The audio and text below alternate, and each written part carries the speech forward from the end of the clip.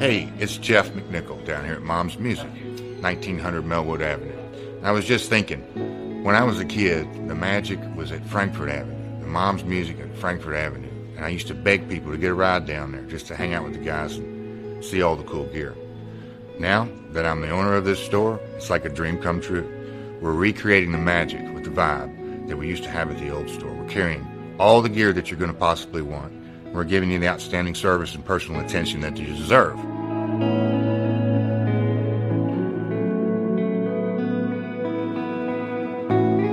Yeah, so we've got the great guitar shop here. We're carrying USA Fender, USA Gibson, Paul Reed Smith, Gretsch, Jackson, Charvel. Anything you could possibly want, we're going to have it for you. Mom's is and always will be Louisville's music store.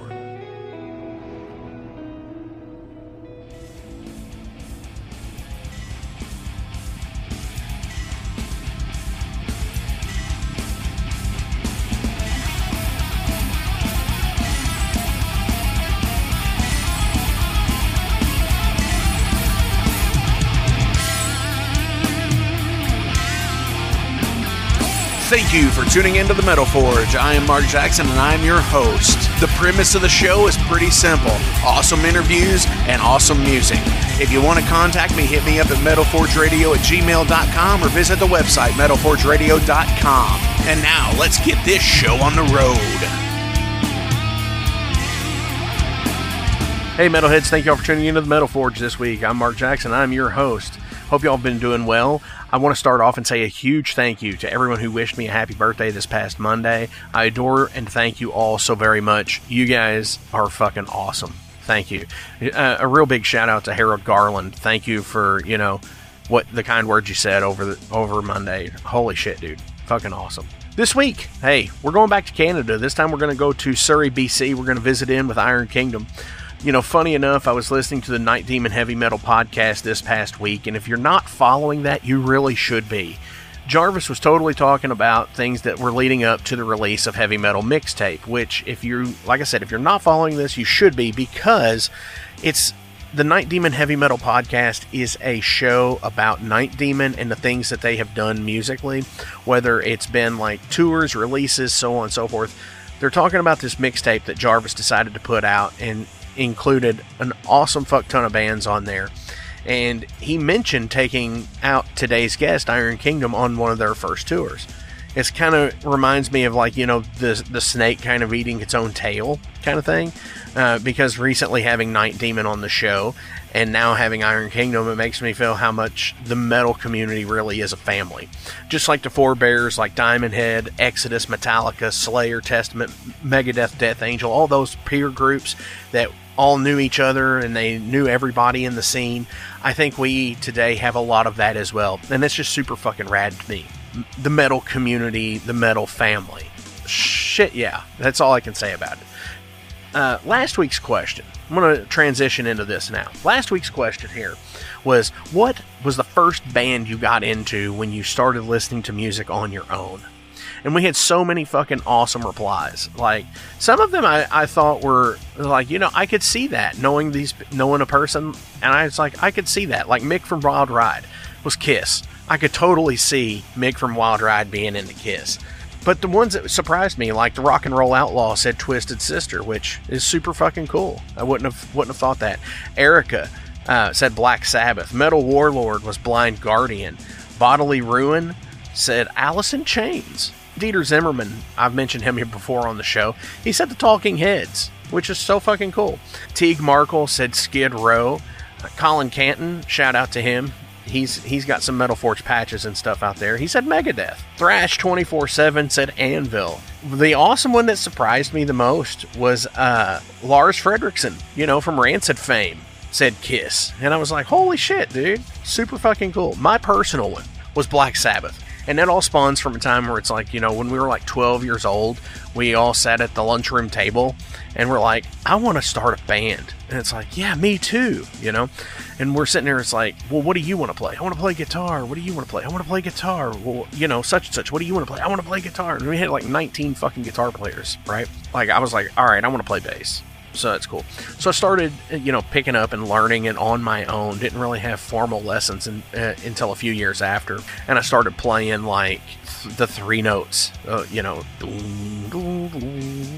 Black Sabbath notes. And somebody was like, hey, that's already a song. That's this band Black Sabbath. And I listened to them and I was like, holy fucking shit. Completely changed my life. So super fucking awesome stuff. This week's question. This one's a deep one. This one's kind of heavy here. Who did you always want to see perform live, but were unable to because of an untimely or sudden death? Make sure you guys are clicking the links to the bands below, the official websites, the Bandcamp pages, the YouTube pages, the Spotify playlist. Without being able to play shows, this is the only way these guys can make any kind of money. So please, click those links, show your support, and help these people out, because they are the ones that need it the most. Also, thank you to the sponsors, Mom's Music, Maxwell's House of Music. Go get your gear from those places. Check out Bert, Bobby, Brooks, Howard, and Mike at both of the stores. Click the links, momsmusic.com, maxwellshouseofmusic.com. I also want to say, anywhere you can get this podcast, you can get the Wrestling Steve Show, the It's Gonna Get Weird podcast, and the Night Demon Heavy Metal podcast. So please, after you're done listening to this show, listen to these people as well. They have great content. Super fucking rad people. Check them out. Also, Better Days Records. If you're in the Louisville, Kentucky area, or, you can click below. They have a Discogs page for some really cool, rare shit you can find. So, check out Better Days Records. I think I'm going to have to ask Hawk here about this one. Hawk, what do you have to say?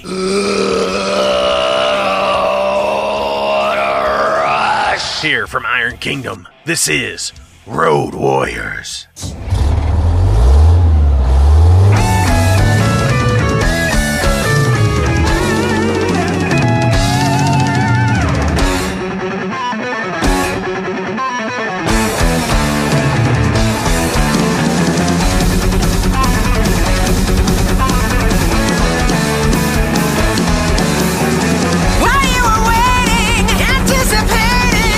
We were rolling through the night. The road is calm.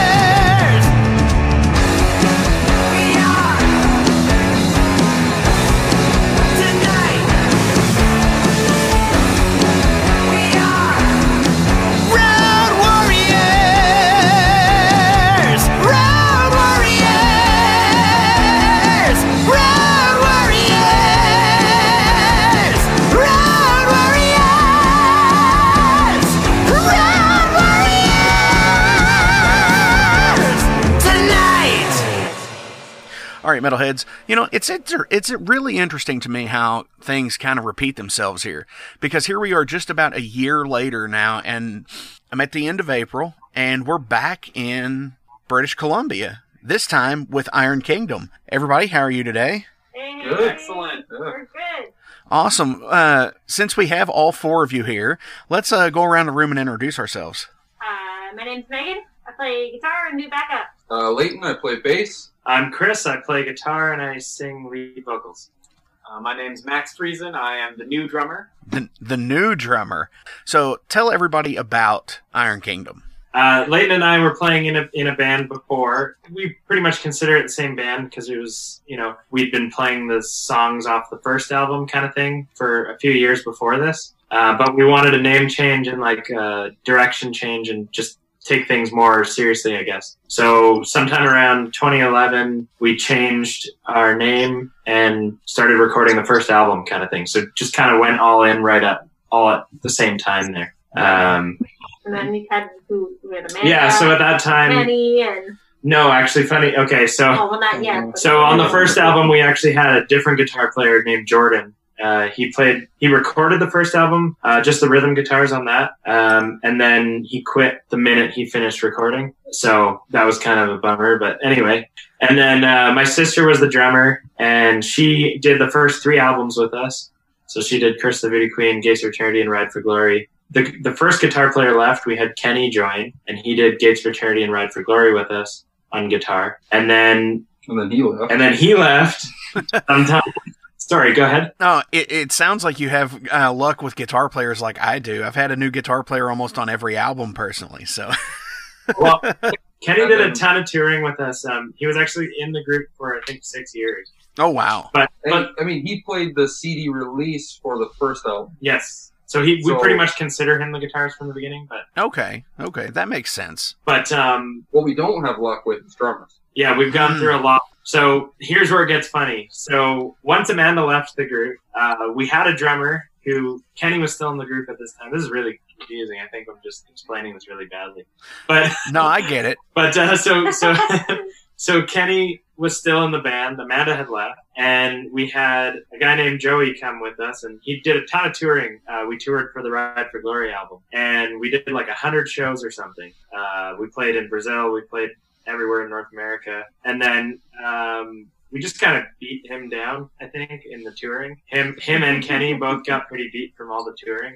We packed a lot into a short period of time. Yeah, we did. Right. Yeah. It was 60-date tours and stuff, So both of them actually quit on the same day, and then we were like, oh no. So we had a year of didn't really have a band. It was just Leighton and I. We just kept writing, and started doing some of the writing for On the Hunt, the 4th album. Right. And then we came across the drummer Chris, and he started writing with us. And then Megan joined, finished the album with us, and then we had a 4-piece again, right? So then we did On the Hunt, did some touring for that. Then Chris left. Actually, right when COVID happened, we were on tour in Europe, and then we went on tour to Europe with a different drummer. Yeah, we had So this is basically Spinal Tap. Oh my gosh! No, and then we came home, and our quote unquote permanent drummer left, and then our fill-in drummer didn't want to be permanent, and then we found Max. Yeah, then we found Max. So my name's Max. For sure. I play drums, and I have no history of spontaneously combusting, which is good because Spinal Tap drummers do. Oh wow, that's some bands out there have made it work. There's a lot that haven't. Personally speaking, I have not been able to make it work. I think most people's most influential bands have had lineup changes in the past, so it's all good. It makes sense to, as long as you're out bettering yourself in the end. Yeah, exactly. And I mean, Max has been with us for almost a year now. Funny enough, it's just been because of COVID. So the timer's on, right? Well, we haven't played a show, Oh. Yeah, the time. I'm very excited to play my first show with Iron Kingdom one day when we can. I like to consider this probably the most pre-show prep I've ever been able to have. For sure, So, for sure. Yeah, don't waste it on a live stream. Yeah, that's what we're kind of thinking, But Right, We'll see. right. So you released On the Hunt back in 2019, which is the 4th album, and you said you're currently writing and recording a new album, correct? We've written our 5th, and drums are tracked. Yeah. So we've actually started recording the 5th album. Nice. Do we have a name for it yet, or are we trying to keep it under wraps? How is that happening? I don't know. I think for the moment it's probably under wraps. Right on. Tried. No, keep I tried. going.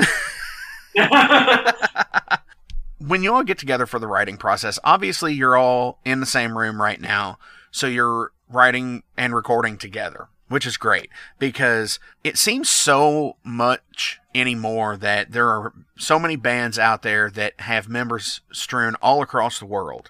How does writing work for you all? We're very jam oriented. It's like somebody will bring in an idea, Yes. and then we jam it and we see where it goes. Yes. Right on. And if we like the direction, then we keep going. We figure out some lyrics. We figure out, and then we'll keep refining it. So we'll kind of, we'll listen to it. We'll make a couple of recordings just on a phone or something. We'll listen, and it'll be like, oh, I don't like, I don't think this chorus is working for this song, Or this part's drags, or this part's over too fast. let's up the tempo, or something like that. So we're constantly refining until we get to the recording process, and even then, we're still figuring stuff out sometimes.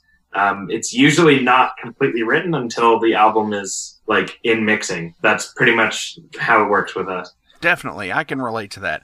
I've always looked at some friends' bands where they keep writing and re-recording and rewriting the same song and putting it out over again. It's like a different version of that song. And they've done it for like 3 or 4 albums now. And it's just like, to me, once it's recorded and put out on a physical form, it's done. It's got to be done, or else I will try to obsess over it. Well, and I think the only option really other than that, at least from my point of view, is a live version. Right. If you wanted to come across differently, get a live album or something. Absolutely. Or wait a while and maybe do some kind of special version of it, as a bonus track maybe. On a different album. That's cool. That's kind of like the Kiss approach to things, because I've known whenever they do like a greatest hits album, they re-record everything with that era's lineup. Oh, really? Yeah. I thought that was always kind of an interesting thing. As years have gone by, I've noticed how it's been like slowed down. Like Detroit Rock City is like 2 clicks slower. because they're old as hell.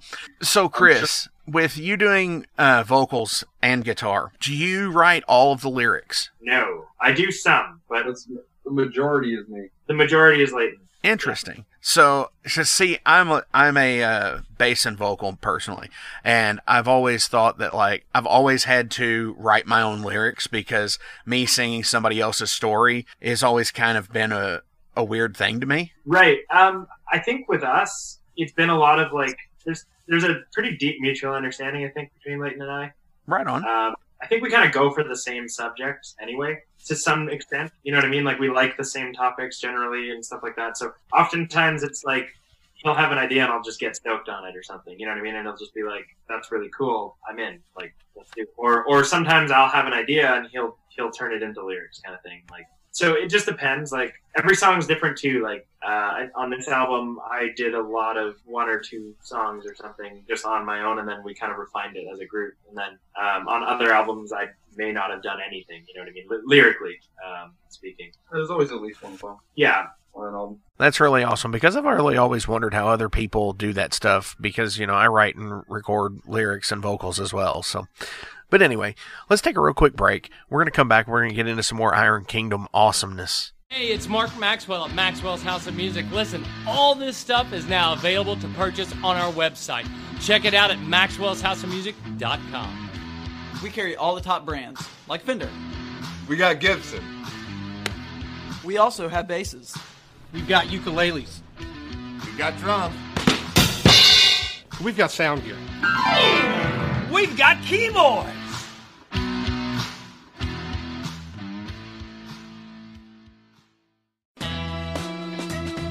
Hi, this is Frank Green from the It's Gonna Get Weird podcast, a podcast I host with Scott Clark. You're going to get everything you need on the podcast. Lots of laughs, lots of music, some sports, and maybe some inappropriate shit. Usually that's Scott's forte. Check it out. It's going to get weird. Apple Podcasts, Spotify, Google Play, and everywhere you get your podcasts online. It's going to get weird. Hey, what if you don't get out of here and make it fast? I'm going to put my foot right in your ass. Oh! Hey! With the inception of the, I don't want to say the whole series of the band, because, you know, looking through like the metal archives, it does show the previous existence of the band as well, with, you know, starting in 2004 to 2011 and then 2011 on. Because that seems like that was the split point. So what is that? That's actually about 17 or so years now that you've been doing something here. Yeah. With this similar idea. Yes. I mean, like, I didn't go too deep into it before, but that first group or whatever from 2004 to 2011, I mean, you know, we were kids. We were like, I was 14 when that started. So, you know, there's a lot of years in there where really, you know, nobody needs to know anything. Sure. It doesn't necessarily count. Well, it's one of those things, but it's learning, you know, you learn. It's experience. Absolutely. You know, you're playing, you know, you play your high school, then you play some other high school, then you play a community center, then you know, you're just building everything. Yeah, that local band thing. Yeah, that's what we did. And every time we would do our best to be the best band in that market kind of thing. So it was like, whatever. We just tried to outdo every other band we could. Absolutely. Well, where I was going with this is, out of all of those years together and into what is there now, do you have a favorite song or album you have released out of all of this? Typically, the obvious answer is, well, it's the latest one. But, you know, if you could seriously dissect each thing that you've done, would there be a favorite song or album that you've done? There are points that definitely stick out for various reasons. Yeah. You know, being asked what your favorite is like... Picking your favorite child, yes. Exactly. I don't have one, so that one's my favorite. Yeah. I think that the second album, Gates of Eternity, sits pretty high in my mind. Yeah, for me, I would probably say I really enjoyed the second album, and I think there was a huge progression there. But for me, I love good production too, and so if I listen to anything that we've done, it's going to be Ride for Glory normally. Okay. However, I also really enjoy On the Hunt. I think the writing was really strong in On the Hunt, and I think the songs are really good, but I think the production lacked a little bit. And I can tell the difference when I listen to Ride for Glory, for example. I just feel like it was a bit of a higher production. So, you know, hopefully, if all goes well, we'll be mixing the better production with the better songwriting for the new album. That's hopefully definitely. So it's the natural progression of things. You have to, as an artist, you have to adapt and do things differently, because if you get stuck in the same mode, then everything's just going to be stagnant. It's like spinning your wheels almost. Yeah. For sure. I'm going to talk about the artwork here for a minute. Looking at Curse of the Voodoo Queen and moving on to On the Hunt, the artwork style has definitely changed from the first two albums. They've all have stark covers that are just like super artistic. Tell me something about those. Did you do some of those yourself, or obviously, you know, as musicians, we tend to find people who can do that stuff for us because some of us can't do it. Yeah. Well, I don't think any of us are really good drawing artists. 6 people and drum door. The first two albums are done by a guy who's local to us named Nicholas. Yeah, Nicholas Frenette did the first two albums, and he did the live album. We also have a live album, so he did that one. We kind of got into the European market at this point after Gates of Eternity, and we were getting, you know, a lot of reviews and things, and people were kind of like, you know, I like the band, but I'm not really understanding the covers and stuff. And you know, at the time too, we were kind of like, we wanted something a little bit more too. That's when we found Alan Lathwell, who ended up doing Ride for Glory and On the Hunt. He's from England, and he's a phenomenal artist, and he I think he just suits the style a little bit more. Working with him, yeah, he can neither confirm nor deny. Nice. That's when we'll. Yeah, for sure. Yeah, I mean, like looking at that. At the like the Ride for Glory and the On the Hunt albums, it almost kind of beckons back to a like them from, you know, King Diamond and stuff like that, where it's like this awesome 80s metal cover. Sick. Which is rad as shit, or Abigail or something like that. You know, it's just like. Do you like Kingdom? Well, yeah, I do, but But like just seeing the cover of it, I mean, album covers are always a thing to me where it's like I have to, grab it up and dissect the album cover and just see all of the intricacies of it. Yeah, no, I'm the same way. I love physical copies of albums and just like I'll listen to the record and I'll just like pay attention to all the little details in there and try and look for hidden things, For sure. So here's a big question. Can you listen to your music objectively? Well, what do you think? I mean, it's not really objective. Oh, yeah, I guess it is. I don't know. I don't. You like enjoy it without judging. Just detach yourself from. Yeah, can you listen to it as a casual listen? Like if it pops into your playlist, can you listen to it and just be like, all right, this is something I can jam. Yeah, and then the guys are critical and like, oh man, this sucks. And I'm like, fuck, this is awesome, man. But then, like the new stuff when we're writing, that's when I'm like super anal on it. I'm like, what the hell is going on here? This is messed up. I'm like, I hate this part. I hate it. I don't want to touch the song for like 5 weeks. I don't want to look at it or listen or nothing. And then I'll come back and I'm like, no, that's sick. And I'll listen to it. And I'm like, oh, no, I like that again. Like, right on. I definitely, I really enjoyed the music, like, listening to it after. And I'm really proud to show it and show my friends and stuff. And, it's great. Yeah, I'm kind of similar. Like, I find, though, I'm more critical when it's closer to that album's release. Once I've removed myself from that album, like 2 or 3 albums ago or something, then I can go back and more enjoy it for what it is. But the newest one, I'm always really critical because I'm like, how do we take what we are now and improve on it? For sure. You always want to be better. You want to, and I mean, in the words of Steve Harris, he said, if you think you've done the best you can, then you might as well quit music because, it's the idea of like, you can always do better. You're always reaching for something. That's how I see it. Yeah, definitely. If I'm by myself, I don't pretty much ever listen to us, but I'll show other people sometimes. Right on. And that's I really listen to it because we play the song. Right. So there's actually like a part of shame when you listen. You're like listening to your own band. Oh, I feel like a fucking loser. Like I gotta tell you, I do put on like the albums once in a while. I'm like, that's still sick. I'll show it. Because you're in the studio, you add the drums in, you add in like the guitar riff, and then you add in these extra vocals you never thought that you put in there, and then they sound so good, and you're like, oh damn, that's it. Like it's just fucking fun, you know what I mean? So totally.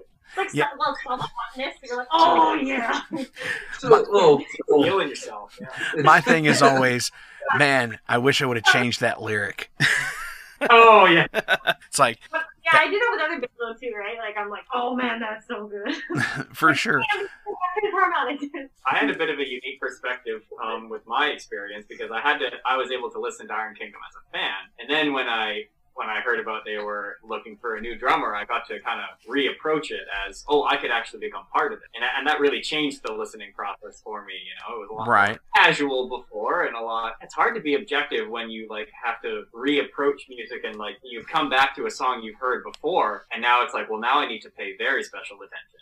Because this is something I could potentially be, attaching myself onto. So I had to take a very different perspective with that. Absolutely. And being a drummer, for that matter, it comes down to a thing of most people don't understand, non-musicians really don't understand how difficult it can be to come in behind somebody who played something before you.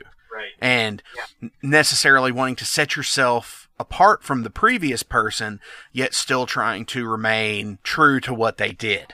Exactly, yeah. Especially from a drummer standpoint, it can really be difficult, especially if it's something that you're either not necessarily capable to do, or is awkward for you to do. Or is not something where like that's stylistically. Yes, stylistically even, for sure. So I had the pleasure of being able to immerse myself in 2 drummers, and I about, okay, what's it going to be like assuming the identity of one, and then what's it going to be like to assume the identity of another, and then the other part that's been really fun is when recording this new album and writing this new album with this group, I was able to, at least try my best to kind of amalgamate aspects from the 2 previous drummers and add my own flavor to the new writing process because the drumming has to authentically be Iron Kingdom and now it's my name attached to it, but it's also this is an album with a track history. It's an album or this is a band with, this is our 5th release. So, there's definitely a product considered when I'm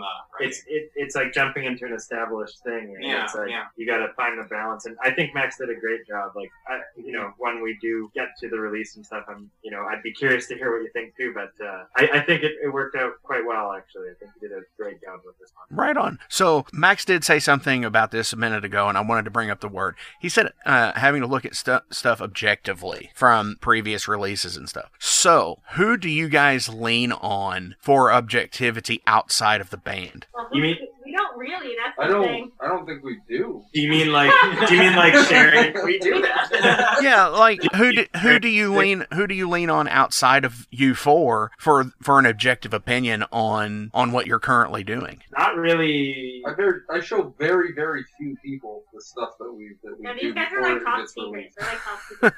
We're Anyone to share anything, Keep and it I'm under like, wraps. but I always talk to my sister, who's like an established drummer and been in a lot of metal bands in the East Coast of Canada, and I talked to her about writing parts and pieces, and where to put a chorus and how to do things or whatever. Like, she's used a really good insight for me, so I always get her opinion, and she always gives me the answers I want, even if I don't want to hear them, sort of thing. But also, like, I put my spice into it, sort of thing. So, but that's an opinion I trust. Like, but obviously, it's within all of us. We all have to agree in the end of what's going to happen. So, that's why I asked. What about your mom? No, I think in the past, like in the past, my mom has had opinions. Funny enough, because I mean, yeah. So on the hunt, we were recording. So we jam and record in my parents' house in their garage, and so the funny thing is when we were recording on the hunt, we were working on "Keep It Steel" specifically, and my mom apparently really liked the song, and I didn't really know this. So she came by, and she heard us recording it, and she goes, "What are you guys doing?" And I'm just like, "What do you mean? We're recording vocals for "Keep It Steel." She's like, "No, you got to go keep it steel," and and she's like, "You need to get rough with it." And I was just like, I was like, she's like, "You have to be aggressive with the keep I it think steel." we were sounding more like bugs or something. Yeah. Like, keep it. The thing we were like singing it more, and she's like, "No, it has to be aggressive." And the thing you have to understand about Chris's parents is they came on every early tour we did. Oh, that's beautiful. There are places that we go where they're like, "Oh, how are your parents? Are they here? Did they come?" And then we're like, "Oh no," and they're like, "Oh, you gotta tell them we say hi." You know what? That's actually really awesome, because the metal community I try to think that it's like family. So when you can actually incorporate your real family into it, that's rad.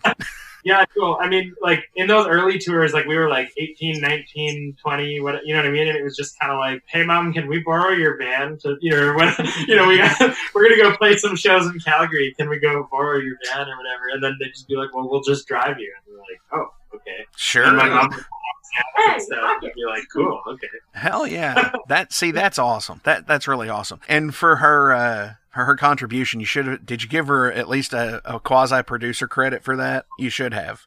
I think we gave him a few CDs. There you go. Definitely well paid for sure. To note that none of us live like here. None of us live in jam space. We all live independently on our own. We're all adults. We're all adults. There was a short period I lived in the driveway though, so just wanted to say that. Nice. Yes, yes. He did live in the tour bus in the driveway for a little bit, but right on. How dedicated he was. The tour was canceled, right? So he's like, "I'm living in the tour bus." well, that was gonna be we had to explain that one real quick. We had a U.S. tour back in, I think it was like 2015, and there was a delay in the visa process, so we were waiting on the visa. It never came, and it ended up they approved us 3 months after the tour ended. Oh, like, wow. Shit! We're like, "Thanks, guys." First, we almost died and rolled off the highway. True. Then we kept going. That was in Canada, though. Then we got a different tour vehicle. Then we got another tour vehicle, and then built that one into something. And then we sat at home for a month and a half waiting for the tour vehicle. Oh my gosh! Yeah, leave it to the government to fuck that stuff up. So. 2015 was an awesome year. Yeah. So do we have an estimated date of arrival for the new album? Nothing set in stone, just give us a roundabout here. Nothing set in stone. I think if all goes well, I would like to say that this year, sometime maybe in the fall, if everything goes smooth, and like we're kind of taking the recording process a little bit slower than normal because it's COVID and we're just doing things right. There's no rush at this point. Yeah, there's no shows and stuff, so we're just putting a lot of thought into things, and then taking some extra time with edits and stuff like that, just make stuff sound really nice and everything.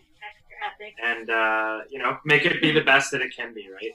So we're taking extra time, even just recording. Like with On the Hunt, we did the recording in like 2.5 days for the drum, and this album we did it in 4. And it wasn't that Max was less of a drummer or something. In fact, I think his timing was possibly better. But the thing is we gave it the time so that we did more takes in every song. We did more takes. He's still here. We did more takes so that we would have a better product in the end. And we spent more time getting better drum sounds and more time, with mic placement and stuff like that. So, right. Those kinds of things that this album, I think, is going to have a benefit for. Well, being the second album that we've done by ourselves. Yeah, self-engineered. We learned a bunch in the first one. On the Hunt being the first one we did. We're trying to put a lot of those lessons into play on this one and take our time where it matters and then get a better product in the end. Absolutely. And like I said, it's the learning experience for everything.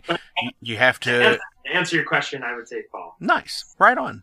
That's pretty decent goal, I would say. It's only a few months away, but I think y'all got it for sure. Hopefully by then we can at least play like a show or something. Yeah, a release party in Vancouver or something, Or do something. Right. Hopefully by then. Year after we'll be able to actually push the album and do something a little more.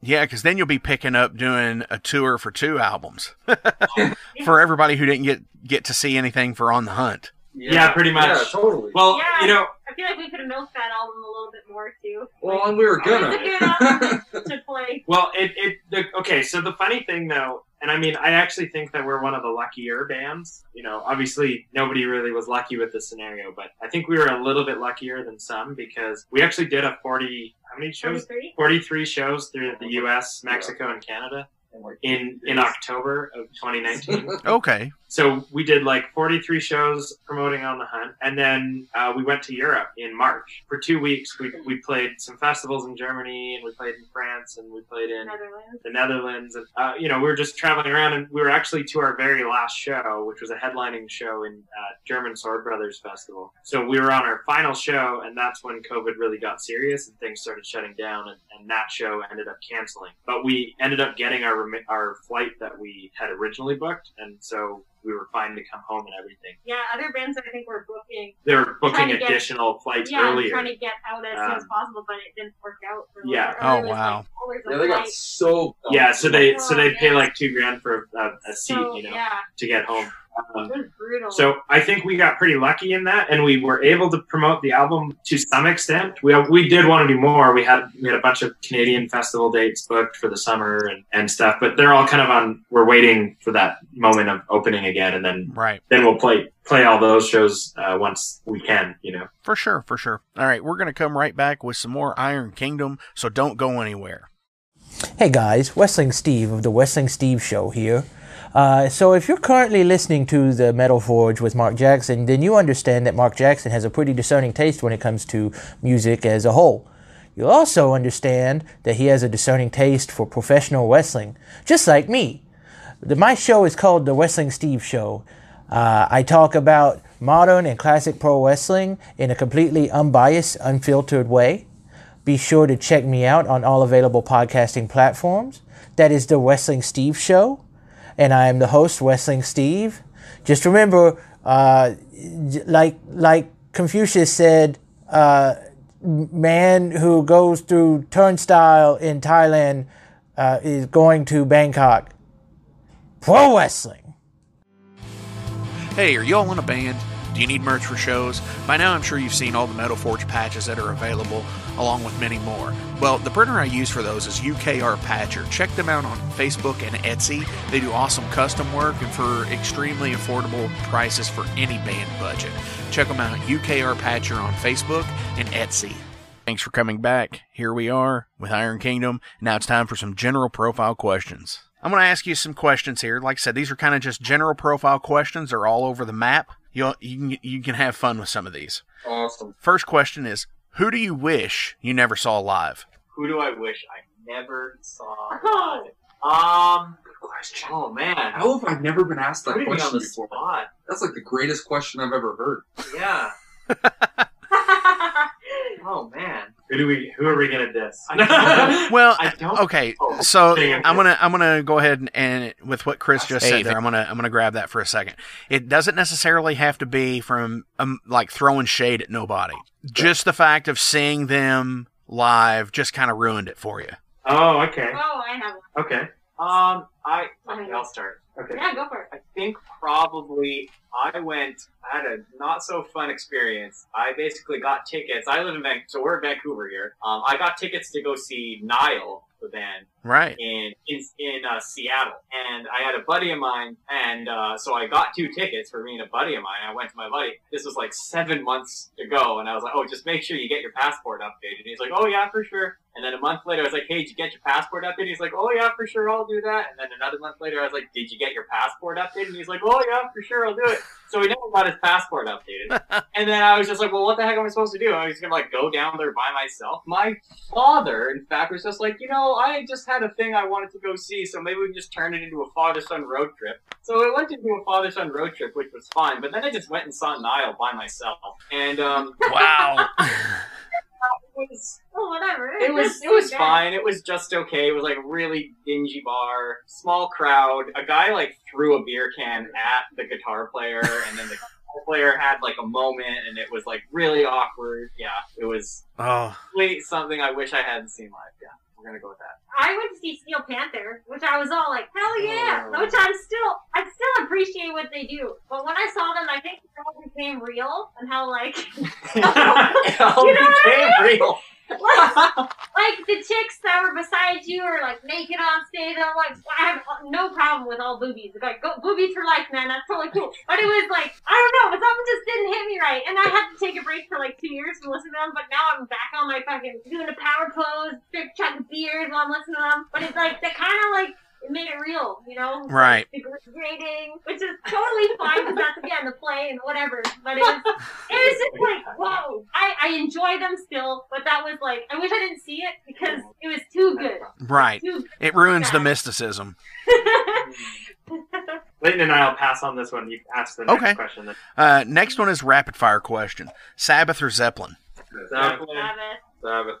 100% Sabbath. Always Sabbath. Oh, can I try that again? What is your getaway from music? Oh, probably video games. Yeah, video games. Archery sometimes. Oh, neat. Nice. I like reading. I used to hate reading. I like working out. I read manga. I play video games. Right on. What was your favorite TV show growing up? Oh, growing up? Futurama. Nice. Yeah, honestly, Futurama.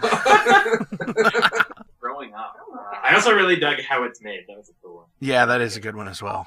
Here's one. Popular Mechanics for Kids. Oh, that was, as a child, I loved that shit. How young are we talking? That's just Canadian. Whatever. That's Canadian programming, but it's like infotech and educational for children. They make it really interesting, though. Definitely. Sounds awesome. Well, we're talking like really young, like big copy counts, like straight up. Oh, damn. Okay. I know what you're talking about. But you gotta throw Magic School Bus in that, too. Magic School Bus. Wow. Anything science related, really. Right on. I'm down. I'm all about those science YouTube channels, man. Vsauce, Veritasium, that's good stuff right there. I watched lots of Bugs Bunny, but I was mostly climbing trees. Right. To be honest. And squirt guns. I watched a lot of Discovery Channel. That's cool. What band do you like personally that none of your friends like? I have a guilty pleasure. It's a group called Karelia. They have one album, and it was amazing. And then it was almost as kind of an EP, young kids. And they had a second album that they never ended up releasing, and they were supposed to release it, and all sorts of drama happened. And some guy just wanted the album to sound good, so he like had the files and edited them and made them sound okay and then just released it himself. Yeah, crazy stuff. They're like a bunch of kids that are like just playing Fortnite now. But they got together and they had like 2 albums that are actually really good that I like a lot. Right on. Anyways. I'm not really sure because every band I can think of that some of my friends don't like, at least some of my friends like, and I got one. But the thing is, I don't generally listen to them, but I really like a few songs. Striper. There's a few songs that just totally kick ass, but I wish I could change some of the lyrics. For sure.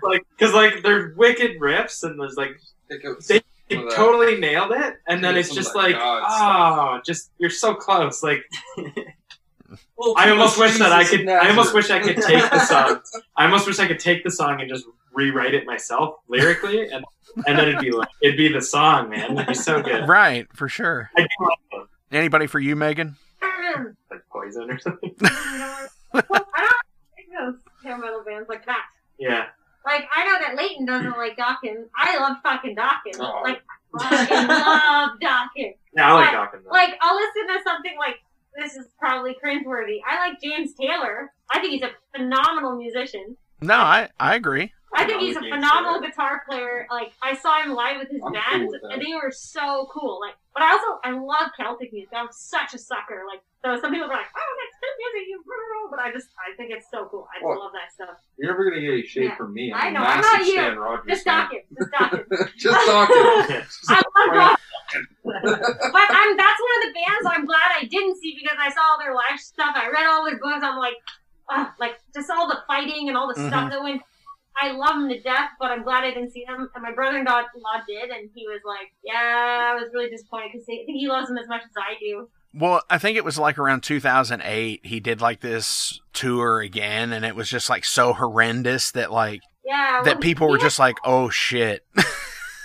Yeah, he went through a lot of like, band drama and like physical issues and stuff like that. So for him to persevere as much as he did, and like all the legal stuff that went down with the name and stuff like that with Dawkins. So I don't know, like I love all those musicians in the band. I think it's phenomenal, but that's a total guilty pleasure. But I think a lot of metalheads like Dawkins, though, to be honest. So I don't feel that bad. For sure. What do you invest too much time into other than music? Oh, I watch hours and hours of competitive StarCraft 2. Like, I will just have it on, like, when I'm at home. It's just on. So At least I spend too much time playing video games. Yeah, no, I literally just not watch watching it somebody happen. Well, Max is like so experienced, he doesn't need to play anymore. He's like, He's playing in his head. He's like, should have used the Zealots.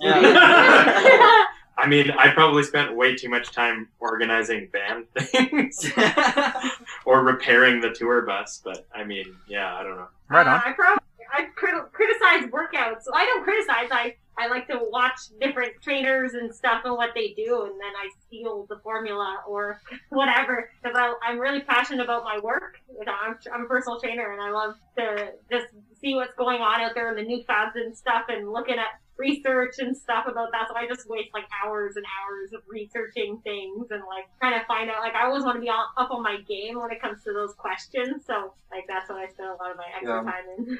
I'm on board with that. I spend too much time working. Yes. Yep. Spend too much working during a pandemic. Yep. Yeah, I'm not playing enough music. I I'm literally working. cannot wait till tour because I haven't had so many naps like ever. But when we went on tour, it's like you drive. You know when you drive and you're driving and you're driving, and then the next guy takes over and then you nap. Right. It's like the best. You can read a book. You can listen to music. Like that's the most chilling time I've ever had. It was so cool. Oh, you get so I much love it. reading time. Yeah, So fantastic. I miss it. Like oh my god, it was like I lost weight because I wasn't stressed. It was like all you have to do is like go and play a sick show. It's awesome. Yeah, you have It's one the best. purpose. The best job. See, I lose weight because I'm not eating. Well, hopefully it's not because you can't afford it on tour. Loud cough. It most definitely is. So metalheads are usually an eclectic group of people. We all tend to collect things. What do you collect? Yeah. Debt.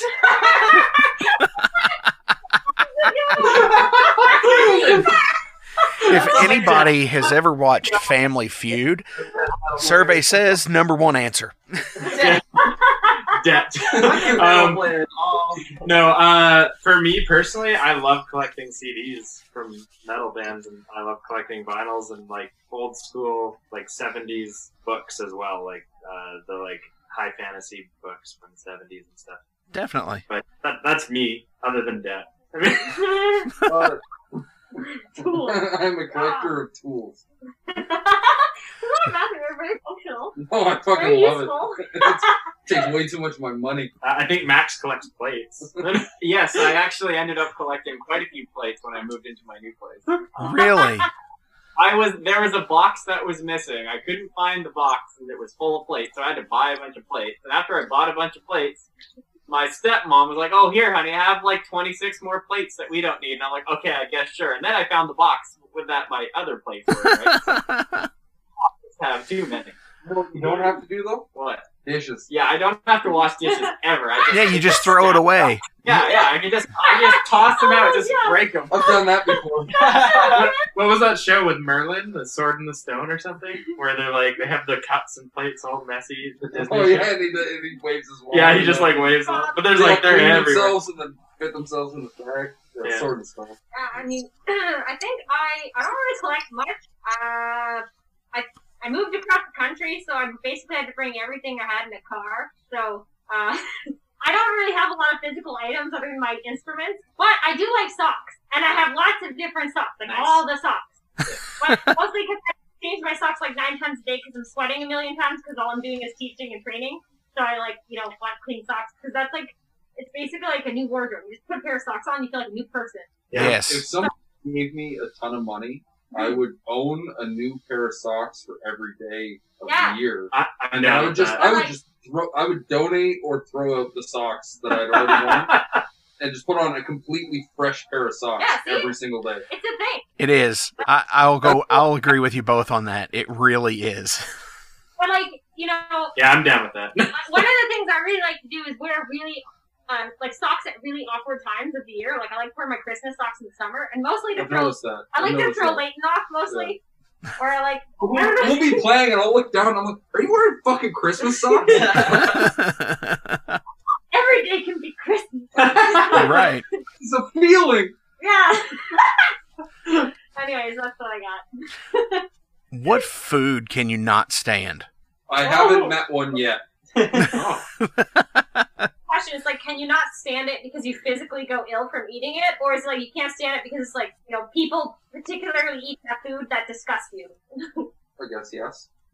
I guess yes to both of those.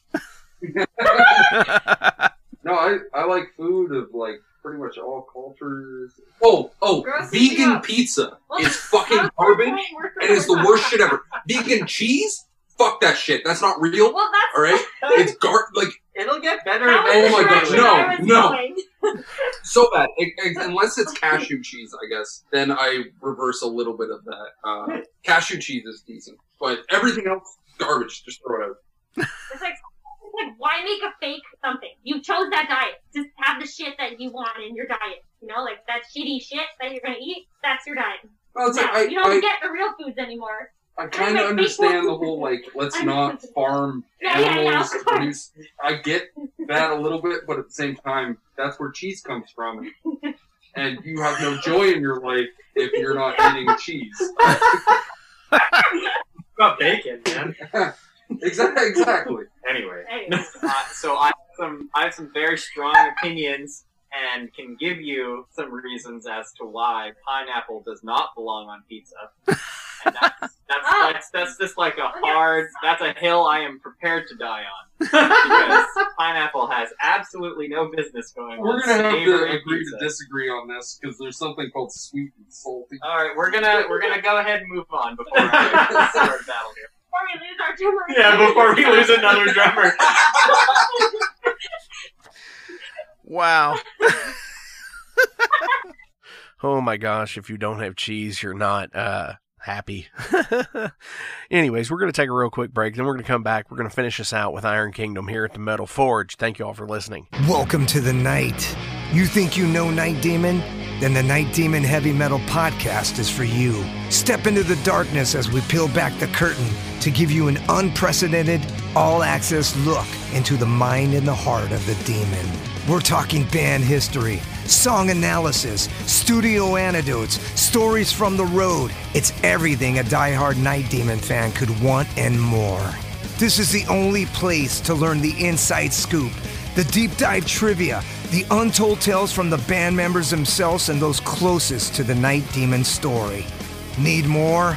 The Sacred Night Demon Crypt will be pried open to reveal demo recordings that have never before seen the light of day, all with in-depth commentary by the band and the people who were there for the writing and recording process.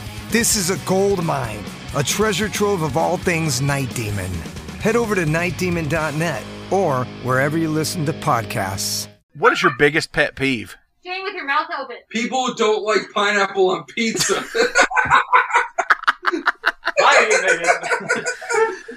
I'm playing. Car nose pickers? Car nose pickers. Oh. Like when... Sounds like nose pickers. Oh my god. When you're sitting in traffic and you can see the person in the car next to you doing it, like... No, like, it's not even like a gentle one. It's like like right up the freaking nostril. Like, getting in 2 knuckles deep. That's the great thing about having a deviated septum. My fingers don't... I would have to go with, if you're making like mac and cheese or something, but you're making it with a metal spoon instead of a wooden spoon, I can't handle that sound. Oh, the clanking of the metal. The metal spoon on a metal pot? Oh my, that kills me, man. Well, it's just like... That scratches the pan. Don't do that. That sound just kills me. I get it. Yeah, that's my big... A fork is worse, actually. Yeah, that's gonna fuck up your pot. Yeah, don't use a fork. Well, I'm just saying. It has happened, and I hate the sound. Definitely.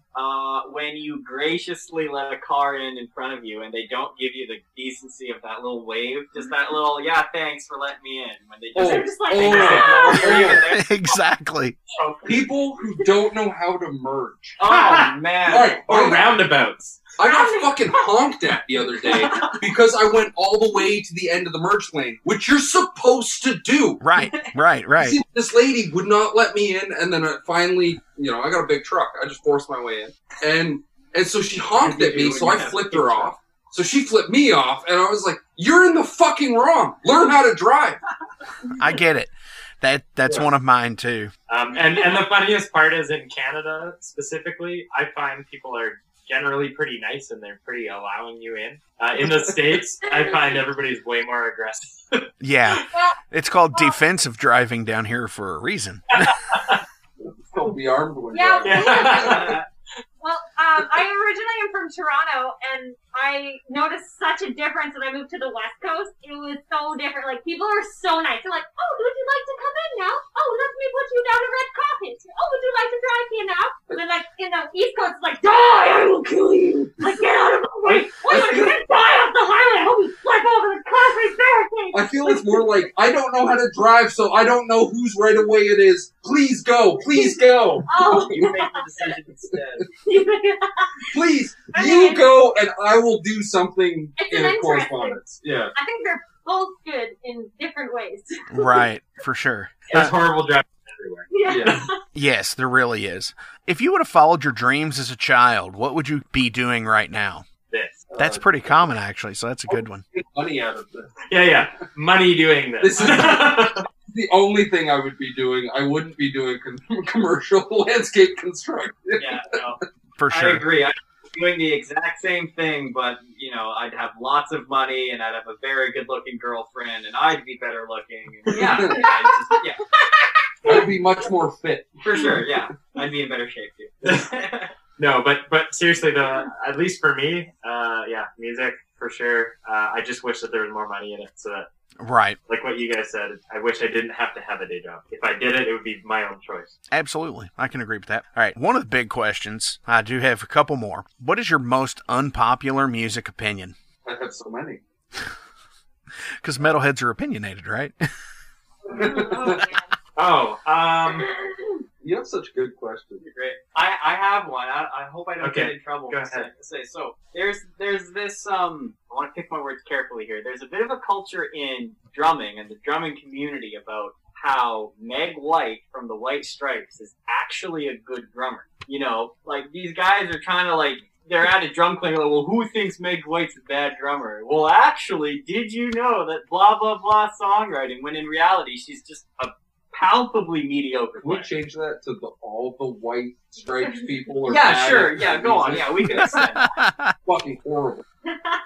like there's very little to see there in that music. There's nothing inspirational, and like the fact that she has, you know, regular competent tempo is not something worth being like, oh, actually it's amazing. Like, you know, it's just, Actually, she meets the bare minimum. yeah, she like barely meets the bare minimum of anybody who could call themselves a drummer. You know, There's funny? nothing worth looking at there. Amanda would back you up on that 100%. Oh, great. 'Cause every time we went on tour, Yeah. people would come up to her and be like, well, Meg White's a great drummer. No, she isn't. Yeah, and she'd be like, fuck off, dude. Just stuck my left nut. I'm still trying to find an unpopular opinion. I'm sure I have many, but the only one that comes to mind right now is Tony Martin. what? Oh, That's a Tony good Martin one. was That's a good one. an amazing. I think that Tony Martin is potentially the best singer that Sabbath had. There you go. Yes. I Yes. think that's an underrated opinion, not a Some people controversial they one. basically wrote off on some. Yeah, because you know what? As As a Black Sabbath fan for many years, especially like growing up as a kid, you know, obviously your uncle shows you, you know, Iron Man and stuff like that, and you're like, cool, this is great. And you get into it. And then you're just like, okay, you know, I just kind of got bored with those songs, though. Like, the Ozzy stuff, to me, I really like it. And if somebody puts it on, I'm like, sick. But I don't really listen to it anymore. But the best part of the But I- Ozzy era is Geezer, Iommi, and Bill Ward. Sure, Like, but- it's not. But It's singing. but still, at least for me, listening point of view is this is an unpopular opinion. Remember, so so I'm supporting you on this. I know, but I find that Tony Martin, like, nobody even talked about those albums. Like, I didn't even know there was an album by Black Sabbath called Tear or Headless Cross, or you know what I mean. I had no idea. That they even, Forbidden. yeah, I didn't even know they existed, and then I found one on vinyl and I listened to it. And I was like, who is this? Like, what band is Oh, this? it's phenomenal. And I'm like, I think this might actually be better than Even even Dio Sabbath. Even And I'm Dio. like, what? Like, so I love Dio, but I think Dio's best with Dio. Yes. Very much so. Every- like the best versions of all the like the Dio Sabbath era that Dio does is when in Dio he does them with Dio. Like, Right. because if you all Dio's stuff, there's a progression in his vocal style that when he hits the solo Dio stuff, he does Sabbath stuff and he knocks out of the park. Fucking Man on Silver Mountain, like all that stuff. Rainbow, yeah. Is Rainbow, yeah, but like all the stuff, anything that is with Dio, it's best as Dio, not As Black Sabbath. his Heaven and Hell is better. Everything across the board. No, I agree with you both on that for sure. Anybody else have an unpopular metal music opinion here? Okay, go. Zach Wilde was wanking. Oh no, they're not unpopular. Fuck that guy. Oh, you want to talk about a guy, some band that was shit that we saw, right? I saw Black Label Society open up for Judas Priest, and it completely destroyed anything I ever thought about Black Label Society. Fuck Zach Wilde. Full stop. 100%. He's a terrible guitarist. Can we stop putting him on the cover of magazines? Can we just get rid of him? He ruined Ozzy. He ruined music. Like, what the fuck? That was the worst fucking 15-minute guitar solo I ever saw of the same shit over and over and over again. He's not a good guitarist. The sweep. Exactly. That right there. Man. Just get rid of him. That reminds me. I remember that show. That was very. You hit a nerve on that one. Don't bring up Zach Wilde. I think I have a segment as a trailer for this episode now. I'm going to start a new feature. We're going to start doing trailers for the show, and that's going to be it. Just use his every time. Yeah. I saw Zach Wilde with Nuno Bittencourt, Kosta Nabasi, Steve Vai, and Yngwie Malmsteen. And, like, Yngwie Malmsteen was being an idiot the whole time and not even wanting to go on stage when he wasn't the center of attention. And he was still better than Zach Wilde was. Zach Wilde was terrible. He did a 15-minute guitar solo that was all the same thing for the entire 16-bar figure, and then he walked through the crowd while doing it, and everyone thought it was great. And my friend came like, "Oh, how about that time when Zach walked through the crowd?" And I was like, I didn't like the way it sounded though. It was like not good at all. For sure. My thing with Zach was, okay, the first Ozzy album with him, like No Rest for the Wicked, and then No More Tears, and then that's when he, like, went off the fucking deep end. Yeah. He got noticed and then ruined it for everybody. I agree with you, because I don't think that he didn't have a place with Ozzy. I just think that he went too far with it. Yes. I think he did a couple albums, 2 or 3, I think, that were actually pretty cool, and he had great solos in the albums, but then it just gets to a point where it's just like, all right, I'm over it. You know, it's like, it just turns into basically what the 90s was, and I'm just like, okay, let's get out of here. Well, it's because he kind of like black labelifies it. Like, especially when they like did like Down to Earth or Black Rain, those albums, yes, for sure. And then I think it was very hard for Ozzy to recover because the album after that, like Scream, was it was a letdown, and I think it was because it was hard for him to recover from the Black Label version of his last album. I think it really soured a lot of Ozzy fans on it. Talking about Ozzy, I actually have another unpopular opinion. But it may be popular. Oh, yeah, okay, Megan, go. She brought up Zach Wilde. Now that my band is done ranting about my fucking unpopular opinion, thank you very much. I think he's still a good guitar player, but when I saw him live, I was unimpressed by his pentatonic fucking solo for 14 minutes, and everyone was so amazed by it. Like, definitely got some chops. Like, fuck, I couldn't play like that for, half a worth of shit, but you know what I mean? It was, like, untasteful at some point. It was just like, Jesus Christ, like, get over this. Like, I think I went out for a smoke and I don't even smoke, you know what I mean? Anyways, it was just a little bit too much. And then I was like, I got the hair flips going. I could mimic him now, but now I got all the hair flips going on, and, like, I do the leg stance. Like, I'm pretty good. I got it down. If I wanted to be Zach Wilde, like. But anyways, I think he did some good solos with Ozzy. But I'm over it after X amount of songs. So I'm like, that's enough. But I do still appreciate him as a musician. Obviously he did something right because he played one of the biggest bands ever. Like, true. But yes, it was too much, and that's my opinion. Now, back to you boys.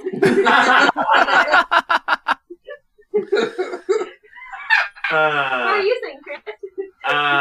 It's more unpopular. Let's make sure we alienate any potential fans.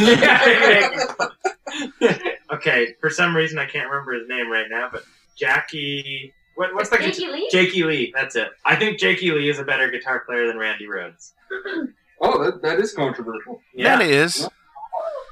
Because the thing is again, just like Tony Martin, I found that Jakey Lee, I thought that Bark at the Moon was done by Randy Rhoads. I thought it was him. And I was like, yeah, this guy's sick. And then I would listen to the Randy Rhoads albums and be like, he really like matured once he got to Bark at the Moon. And then I was like, wait a second, he didn't do Bark at the Moon. I was like, he didn't do Bark at the Moon. So it's just kind of funny because I think everybody really plays up Randy Rhoads, but I actually liked Jakey Lee's stuff more.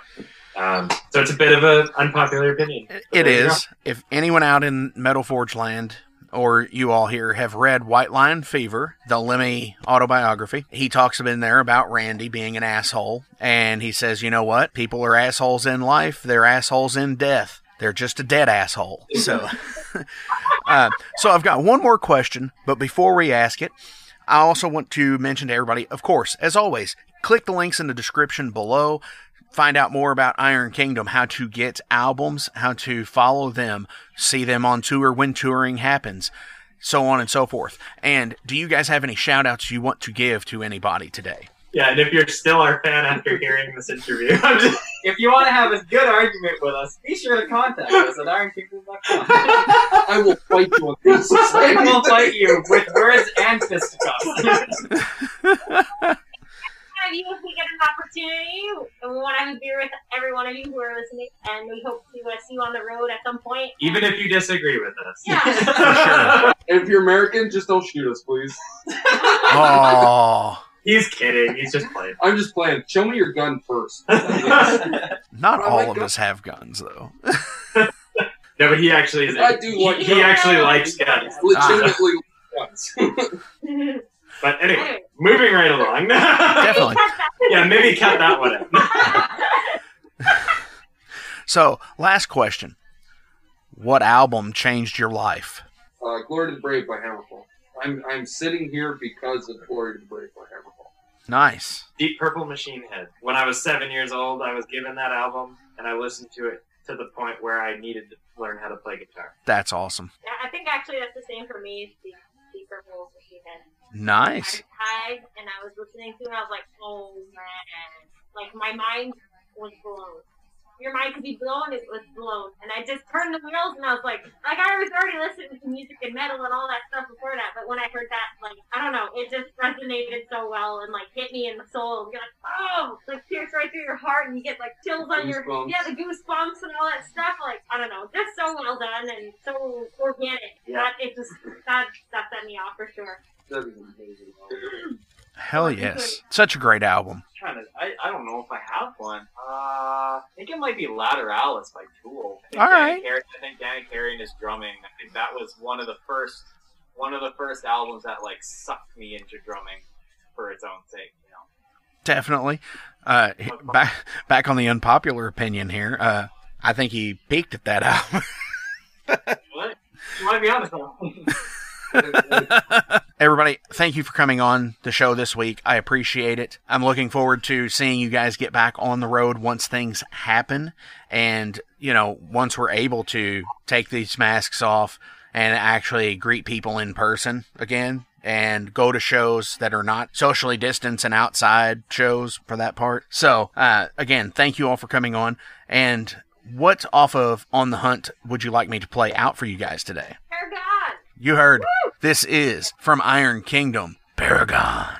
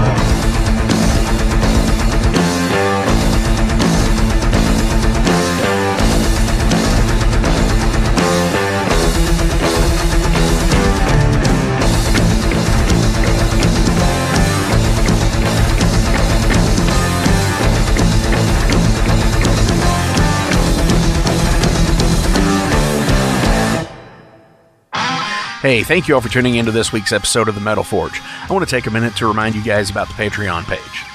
Over on the Patreon page, we have the tiers set up to support the production of the show. We feature the Down and Dirty, which is just $1. There's nothing special for that one, it just sends me a thank you because every dollar helps. Then there's the Double Down and Dirty. Much akin to the Down and Dirty tier, everything helps produce the show in the end. You make your presence known, and I appreciate that more than you realize. Thank you for being a dedicated friend and supporter to the Metal Forge. By selecting that tier, you will receive some cool Metal Forge stickers in your mailbox. Now, we're really going to start pounding the metal madness with the Apprentice Metalhead for just $5 a month. By becoming an Apprentice Metalhead, you'll be given early access to the shows, published 24 hours before everyone else gets it. You're also going to receive 3 entries in any contest that we do here at the Metal Forge. You're also going to receive a 10% discount on all Metal Forge merch, and you're going to receive a sweet Metal Forge patch for your battle jacket or backpack. And now, here is the big one. This is the Master Metalhead for just $10 a month. By becoming a Master Metalhead, you will receive a hand-numbered Metal Forge Master Metalhead membership card. You're going to be given early access to the shows as well, with 36 hours before everyone else. You're going to receive 5 entries in any contest that we do here at the Metal Forge. You'll be able to submit audio questions that I will use on the show of you asking questions to the upcoming guests. Remember, timing is everything, and you will need to keep up with the upcoming guest list on the website. You're also going to receive advanced knowledge of any new merch coming out and be given a 25% discount on all Metal Forge merch. And you're also going to get all of the other rewards from the other tiers. So visit patreon.com/Metal Forge Radio today and help support the Metal Forge. Rock on.